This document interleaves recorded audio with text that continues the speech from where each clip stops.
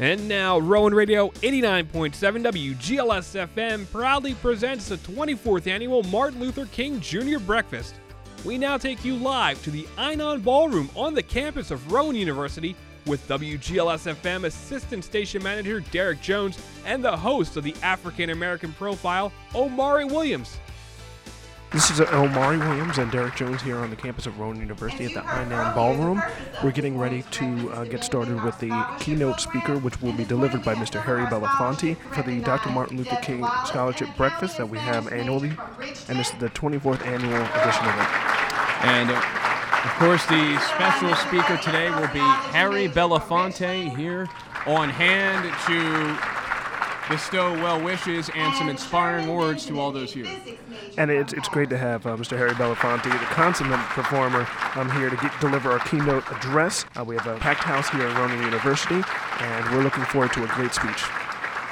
In fact, Harry Belafonte met Dr. Martin Luther King Jr. back in the early 50s, and he will, I'm sure, talk about his history with Dr. King and Dr. King's legacy and his message since his passing, and so much to be thankful for in this special day. Thank you for joining us here on Rowan Radio 89.7 WGLS FM Glassboro as we continue to go through the well wishes. What we are expecting here shortly is the introduction made by Mr. Bob Braun of the Rowan University Foundation, also the Senior Vice President of Nuclear Operations at PSE&G Nuclear. So he will be on hand shortly to introduce Harry Belafonte here to the crowd at Einon Ballroom.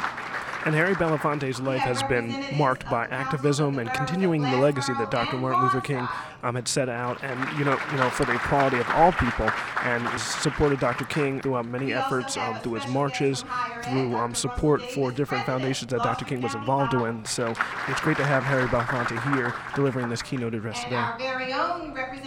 Christy Faison at the podium and going through some of our special guests that are here on hand. This is a packed house and a packed room at Einon Ballroom.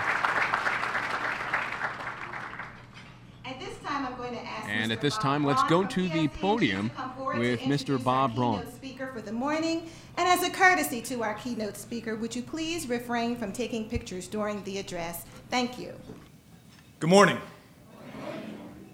It is my profound honor today, as a representative of both PSEG and the Rowan University Foundation, to introduce our guest speaker.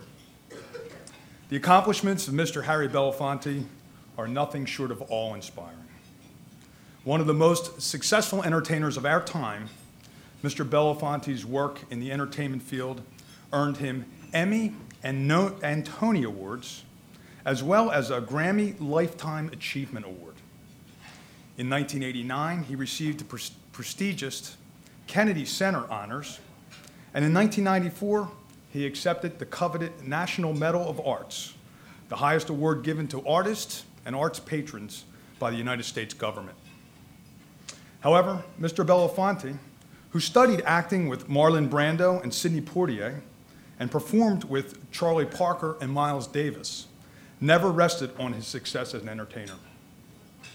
Indeed, from the early 1950s, when he first met the Reverend Dr. Martin Luther King Jr., to the present, Mr. Belafonte has used his voice to be a vigorous champion of human rights in the United States and around the world. A supporter and confidant of Dr. King's, Mr. Belafonte helped organize the August 1963 March on Washington for Jobs and Freedom, where Dr. King delivered his famous "I Have a Dream" speech. During Freedom Summer in 1964, he provided financial support to the Student Nonviolent Coordinating Committee and supported voter registration drives. More recently, and on a global scale, Mr. Belafonte has worked to raise awareness of the plight of children and HIV/AIDS victims in Africa and South Africa, including the republics of Kenya, Senegal, and Rwanda. His humanitarian work has earned him numerous honors, which are detailed in today's program. Ladies and gentlemen, please join me in extending a warm Rowan University welcome to Mr. Harry Belafonte.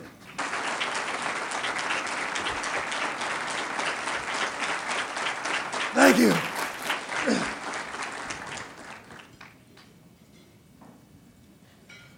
Thank you very, very much.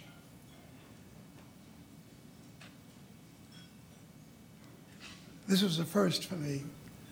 I have never been introduced by somebody who is deeply immersed in the work of nuclear resources. And I got a lot to talk to you about. Let me first of all welcome each and every one of you and to express my deep sense of personal satisfaction to be able to share this moment, this platform with you. I would like to thank that remarkable choir for the beautiful job it did this morning, those young people singing. Had I had them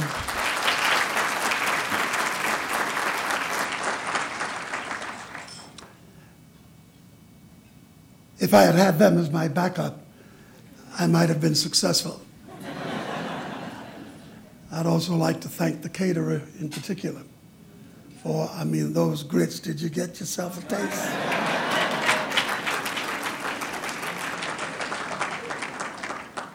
And last but not least, the president of this university. I congratulated him on his speech and its content, the subjects on which he touched. But then I told him that I expected nothing less from him because, after all, he is a Canadian. Canada happens to be a country that means a great deal to me, not only because of the platform it gave me as I was building and growing as an artist, but the leadership that I met from that great nation, particularly Prime Minister Pierre Trudeau, who was a good friend and a mighty warrior, looking at the world at large and thinking how much good could he do. But also the fact that the Canadian people were most generous to us during the days of the Civil Rights Movement, the generosity that that community revealed when it gave us resources, money, when it housed our young, when it took young men and women from America who were caught in the abyss of shame and fear for the unjust war in which we were involved then, the way in which it treated our sons and daughters who escaped to Canada to get away from the consequence of that illegal encounter. Canadians were most generous. And of course, the fact that culturally and artistically, I should have shared so much with so many great Canadians. Coming here to do this is not an unusual task for me. Each time I am, however, put upon with the same questions. What do I speak about today? What can I say about Dr. King that has not been heard? What can I say about what Dr. King thought and aspired to that is not already known? And while I hunt for conclusion to that query, I come to realize that, in fact, from the way in which we have conducted ourselves as a nation and as a people, there seems to be much that we have not heard. There seems to be much that we do not know, because we have a propensity for continuing the same transgressions. We come each time on a new day with a new set of facades. We bring a new sense of moment by saying we no longer do this or we no longer do that, only to spend a moment relishing the fact that something may have been changed until you look more deeply and you realize that it has only been facaded. It has only been covered up. It has only been moved to a new level of engagement, while so much in the human family is relegated to pain, anguish, and fear.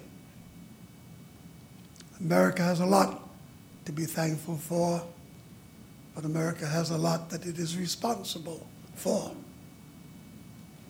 We have the largest prison population in the world. Not the second, nor the third, not behind China or behind India, who are infinitely more populous than we are. We stand in the forefront of incarceration. And when you look at our prison systems, you will see that the majority of the citizens who make up the incarceration population are young men and women of color. And if you look hard at the economic environment from which these incarcerated have come, you'll find that the large majority are rooted in the business of poverty. This, then, was Dr. King's business.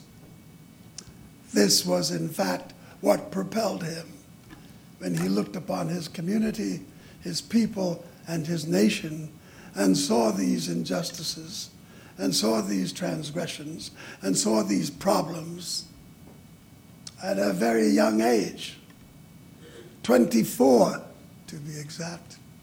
He sought to wrestle with the problems of our time. And by the time he was 26, he was leading this nation, having been totally ill-prepared for that mandate. When first he called and he spoke, it was on the phone, and he said, Mr. Belafonte, my name is Martin Luther King, Jr. I'm not sure that you know of me, but I'm from Montgomery, Alabama, and I'm calling you to solicit but a moment. I need to talk with you. And I told him that I knew who he was. We had been following the recent news and saw what was going on in Montgomery. He said, well, I'm coming to New York. I'll be speaking to the ecumenical community, and I'll be at the Abyssinia Baptist Church. And after I've talked with the clergy, perhaps we could meet for just a few short moments at the church. And I said, I welcome the opportunity. Went, I heard him speak, and was absolutely fascinated and overwhelmed by what he had to say. We retired to the basement of the church for what should have been 30 or 40 minutes, I was told, and close to 5 hours later, we emerged from that meeting, me sitting in wonderment on who he was and how he could possess so much, with an understanding that he was on a mission for which he felt wholly inadequate. But he was on the mission nevertheless, and what he was seeking was to have alliances with men and women and institutions and people in the world, and particularly in America, to try to be able to galvanize some 20th century thought on how to end our inhumanity one to the other. I understood the enormity of the task. I even had a chance to glean a bit of the problems that might accompany it. I was not, however, ready for what transpired. He was a great leader. What those of you in this room do not know is you do not know those moments when he wept, those moments when he sat staring in a distance, wondering why and how and when and where. He always doubted his capacity. He felt the calling, but he doubted his capacity. Consequently, he was always seeking from those whom he could trust some sense of whether he was on the right path or not. After all, his decisions were weighty. There was hardly an utterance or a cause that he anointed that did not carry with it some extreme consequence. On any given day, any member of his flock, any member of those of us who were in the movement could have been asked to go to our death. Many hundreds passed away during the course of that mission. As of now, officially, more than 2,000 men and women who were missing during the civil rights movement have still not been accounted for. They're buried or tossed into some river or some shallow grave somewhere as the price they paid for their engagement in our struggle. Dr. King plagued over that. He sought out to find the mothers and the wives and the fathers and the sons and daughters to be able to bring a word of warmth and sorrow to those whom he had led to these places. Perhaps no greater struggle was his than when he had to make the decision to encourage young people in Birmingham, Alabama, to become engaged in that great struggle, to use themselves as fodder for the bullets, for the hoses, for the dogs of the enemy. And as cameras from around the world caught those images, not only was Dr. King's choice in permitting the young to become engaged in their own destiny, but it proved to be strategically one of the best things that ever happened to America. It revealed us without compromise for who we were and what we had the propensity to do when we brought all that evil to the newspapers and to the television screens of the people in the world. That which people had accused black people of falsifying was now unequivocally true. People saw it. And we beat the game. We had achieved so much so swiftly that this young man who sat in doubt began to feel somewhat more comforted in the fact that he was on the right path. The last time I spoke with him was in 1968. He had just come back from Newark, New Jersey.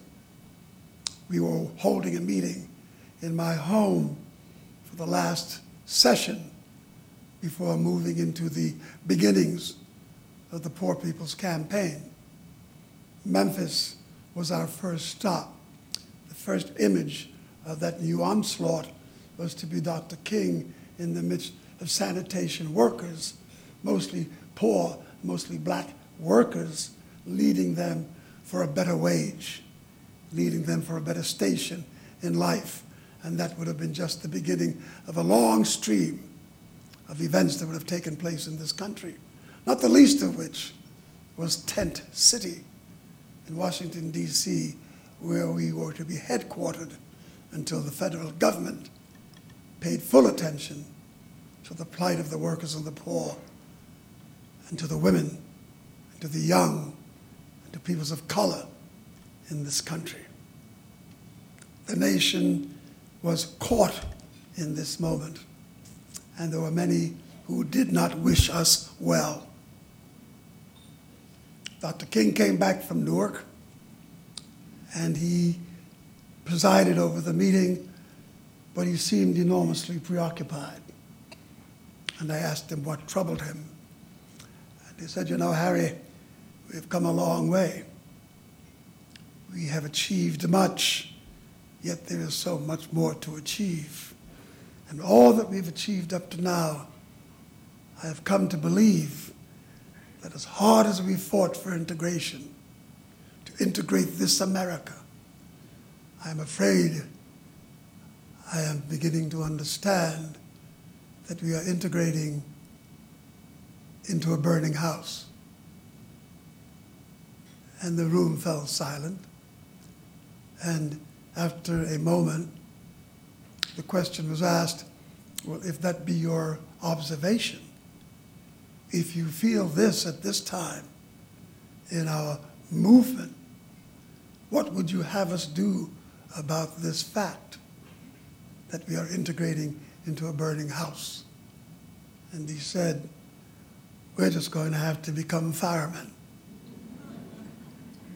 I did not understand the power of that metaphor, nor what sat in the depths of that prophecy, until just recently, the end of the 20th century, when we saw an America that had not been known to us before, not quite in the dimensions in which we were seeing it.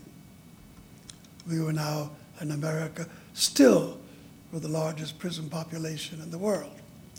We were an America that had the capacity, with all that we possessed, to turn our back and to shamelessly deny the needs of suffering brothers and sisters in New Orleans and Katrina.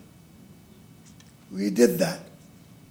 We lied to the nation about an enemy that was in fact not an enemy, but in our lie we were able to provoke a war and lead us into this illegal abyss of mischief and cruelty. And this was coming from America. We are integrating into a burning house. Decisions were being made to incarcerate people without the right of trial, without the right of accusation, without the right to stand before the courts. We were on a rampage of moral decay. And in this context, I understood what Dr. King meant. In this context, I also understood what he meant when he said, we are going to have to become firemen. I would love to be able to stand here and look at where we are as a people and take great solace in the fact that we breathe, we laugh, we can talk, we can pass the time of day from time to time. But while we do all of these things that bring us pleasure, there sits this constant bubbling underbelly of pain and anguish, not just here in America, but in so many places in the world. We're looking at Haiti at this very moment and the anguish that is faced by those Haitian people. Were I to tell you the truth about what goes on behind the scenes as we pour forth and feel proud as Americans that we are rushing to the cause of these people in need. But could you see the marketplace? Could you see the backbiting, the selfishness, the juggling for power, the way in which to shape new thoughts politically as people still suffer waiting for deliverance? This is not false message. This is truth. We have been to Haiti thousands of times in its history. For over 200 years, that nation has been sitting in the womb of America. And in that time, we have watched it suffer from era to era to era. And our lending, our giving to the needs of the people in that region have always been so meager, so selfish, so contained. Yet we believe that we are a magnanimous people. And we have good reason to think that from time to time, but it's not across the boards. It's not across the boards. Ever since the Haitian people defeated the great Napoleon to become the first slave state, to find freedom and to look for self-governance it has paid a price for that transgression. No nation has ever given it relief for daring to violate the slave code. And until today, it still suffers that position of second-class citizenry. Dr. King went there with some regularity. He looked upon the Haitian people and spoke to their plight with great regularity. What do we do? What do we really do? Once we are no longer as distracted with our bank accounts, while we're no longer quite as distracted as we were about our hedonist capacity, what do we really do about who we are? What do we really do about what this nation can do? How do we bring a healing? How do we find the truth? One of my earliest mentors was a woman by the name of Eleanor Roosevelt. She called me one day to do a service for a group of young black students that she was working with. And she needed assistance. And she asked that I help her, and in that help, we came to know one another. Through her, I began to understand fully the articles of the Declaration of the Human Rights that governs our international body. That document, which is so often quoted, by which so much is measured, was an instrument, a big part of which was her doing. Through her, I saw the universe in its future. I saw what we would have to do in the application of human rights. She loved Dr. King, and when they met and they spoke, what passed between them that I was privileged to hear. What a sense of hope each brought to the other. And as they forged their way, we found more and more things to do. On occasion, Eleanor Roosevelt had taken to have a dinner with the President, Franklin Delano Roosevelt, a man by the name of A. Philip Randolph. He was a great labor leader. He was a man of color. He led the sleeping car porters, the Brotherhood. And while at dinner with Roosevelt petitioned him to speak to how he saw the Union, how he saw America.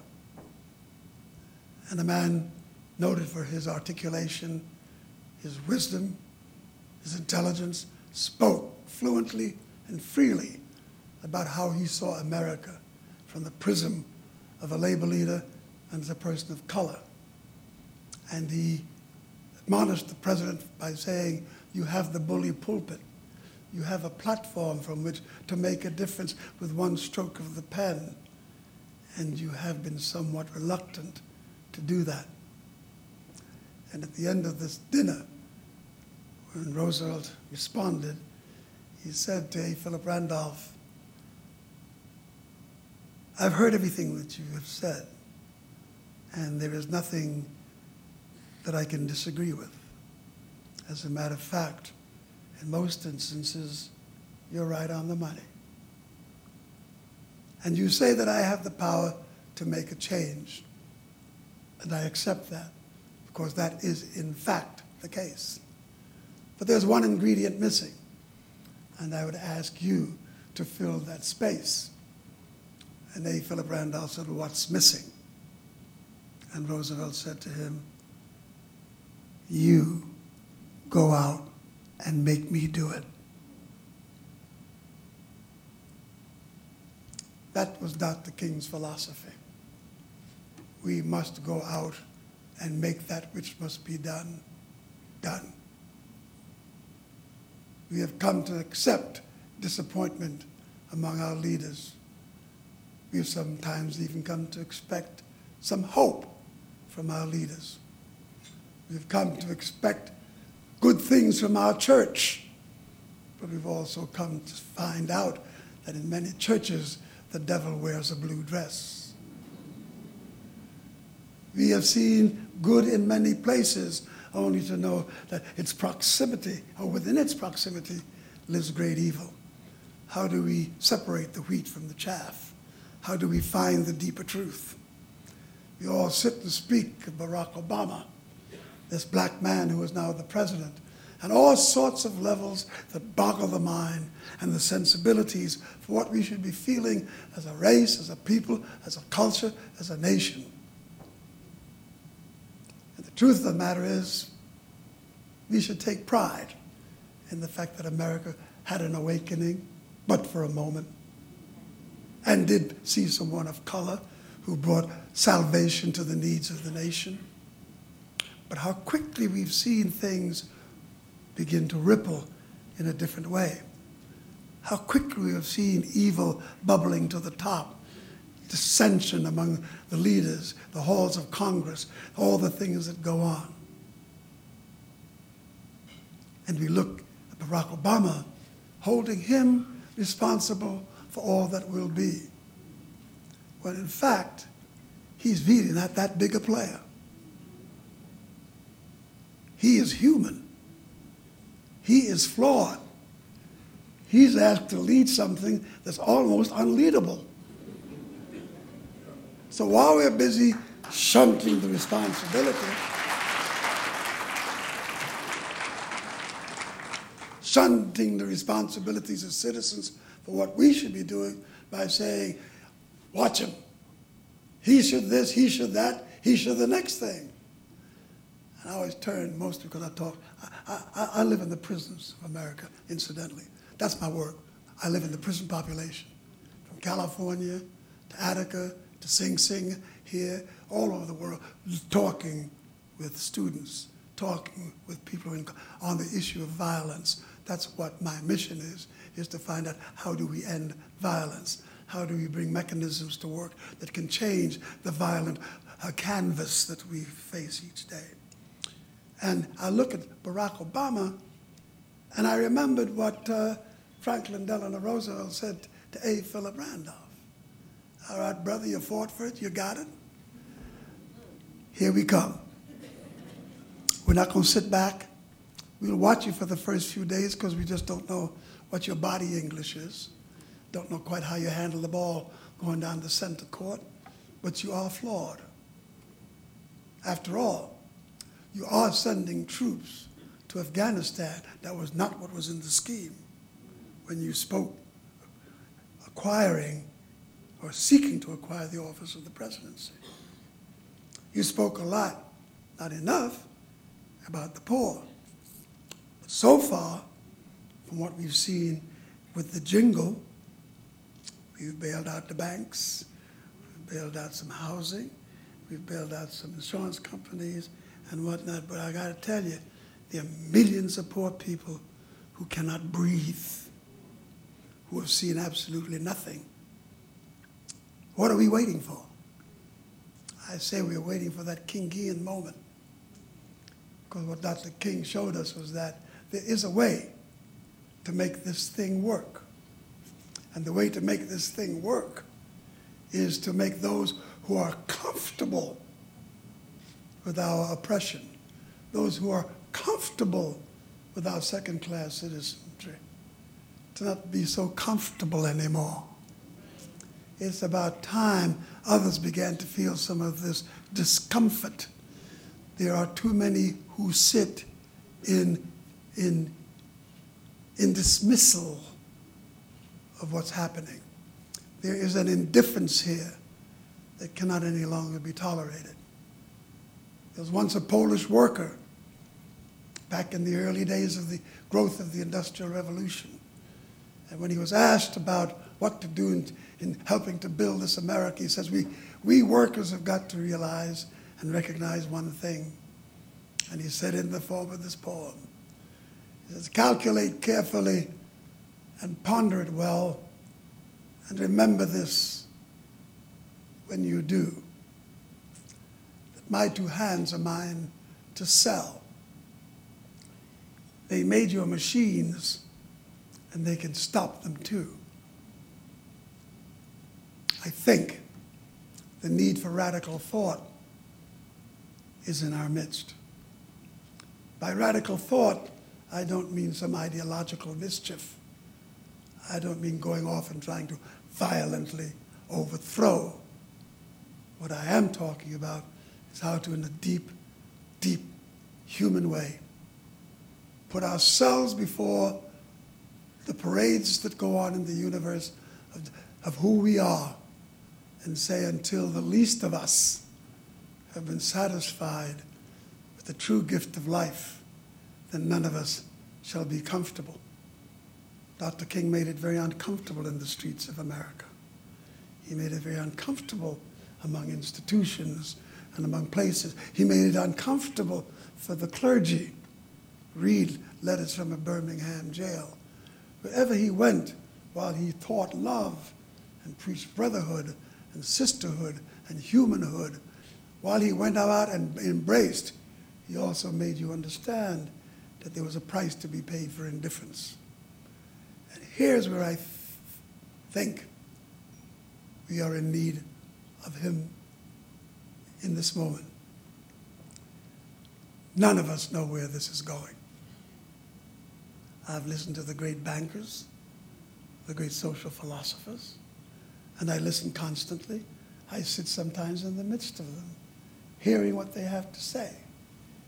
And up until this very moment, we have no solution. We are looking for a solution. And we, as citizens, as people, should not relegate that responsibility to finding solutions to those who have been elected to office. They are but a mere instrument of the things we must do. We must be vigilant. We must be on the case. We must be responsible for our communities, ourselves, our children, and not relegate that responsibility to some problem that we say we cannot fix. If there is a problem, we can fix it. The question is, do we want to fix it? The question is, are we too distracted with our hedonous pleasures? Do we have the time to fix it? Do we have the time to sit with our children and to tell them of the history they don't know? Do we have time to tell them what happened and what went on? Why do so many children today think the civil rights movement is irrelevant, when in fact the civil rights movement is the most relevant thing in their midst? Where have we failed in the task of passing this truth on to our youth? Where have we made them filled with intelligence and understanding for what preceded them and to know about what we have to go and do? What commitment are we prepared to make ourselves for getting into this fray and paying a price for trying to make a difference? Or is it just all too inconvenient? Does it just get in the way at the end of a long, tiring day? Do you just hope the kids will find another TV show to distract them for the rest of the night while you say nothing, while they look and wonder about the world and all they know is what they see on television because we didn't speak to them? We never told them who Nelson Mandela was and is. I sat with Madiba just a few days ago, and it was interesting to hear Morgan Freeman say this the other day. When I asked, I said, Madiba, what do you think about all this, the world and what's going on?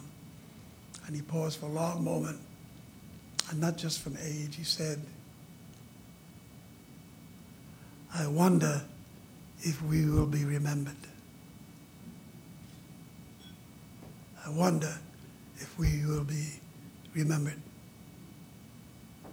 And I think America should ask itself the same question. I wonder if Dr. King will be remembered. I wonder if Bobby Kennedy will be remembered. I wonder if A. Philip Randolph will be remembered. I wonder if Harriet Tubman and Fannie Lou Hamer and Medgar Evers will be remembered. I wonder if the millions who fell on the battlefields of Europe will truly be remembered, or in Asia. I wonder if the young men and women who are dying in Iraq will be remembered. Where will we be when all this comes to the next moment? What will we remember of it? And what will we be playing and the lives we will be leading at the moment when that question will be asked. I thank Dr. King for having anointed me as a friend. I wish he were here, but I carry in my computer and on my being a collection of his speeches. And sometimes in the day when I come upon a moment that eludes me, I don't need to really hear the text again as much as I need to hear the voice. Because it says to me, it existed. He should and will be remembered. And it is my task to be one of those who will not forget and to carry forth his legacy. I don't know what you expected to hear today. I don't come with Socratean wisdom. I don't come with a litany of Shakespearean verses. I come only with an everyday knowledge that all is not well, while I seek to find a way in which to make all well. And I seek out my fellow citizens, and that's why I'm here. When those who represent me say, how do you want to treat the King holiday? How do you want to treat that period? I always say to them, find out who's petitioning. And then the least of those that we know, let us accept them as the first choice. So it's a choice to be here today or at Harvard.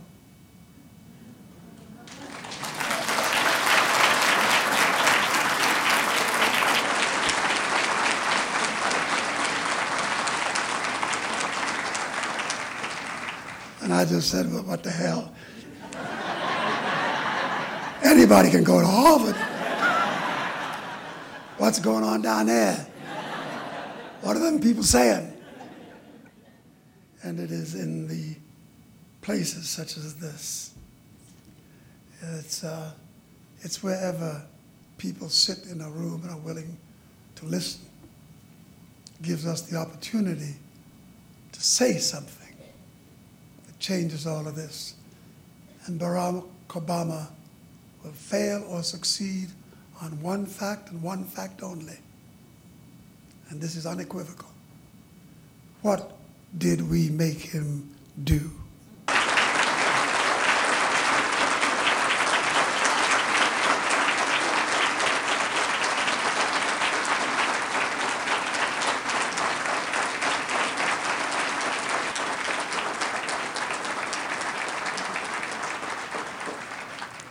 Omari Williams and Derek Jones here, getting ready to close out the program here for the Martin Luther King Jr. Scholarship Breakfast. We just heard from Mr. Harry Belafonte and his keynote address. Yes, an inspiring address from Mr. Belafonte, and a crowd-pleasing one. It got across a lot of interesting points, interesting messages about where we're headed as a country and where we have been as well. So, a very informative speech by Harry Belafonte. A great call to action as well, getting us to rally and take up the mantle of improving our country instead of depending on our leaders solely and just getting them to do all the work. He wants us to pick up the effort and do it ourselves. And one thing he did make note of, which I found extremely intriguing, was he had a chance to choose today between Rowan and Harvard. Absolutely. And he chose Rowan. And to speak to the people and actually get this message out to people who can use it and pick up the mantle and move on and be the change that they want to see in the world. That will do it for our coverage of the 24th Annual Martin Luther King Jr. Breakfast.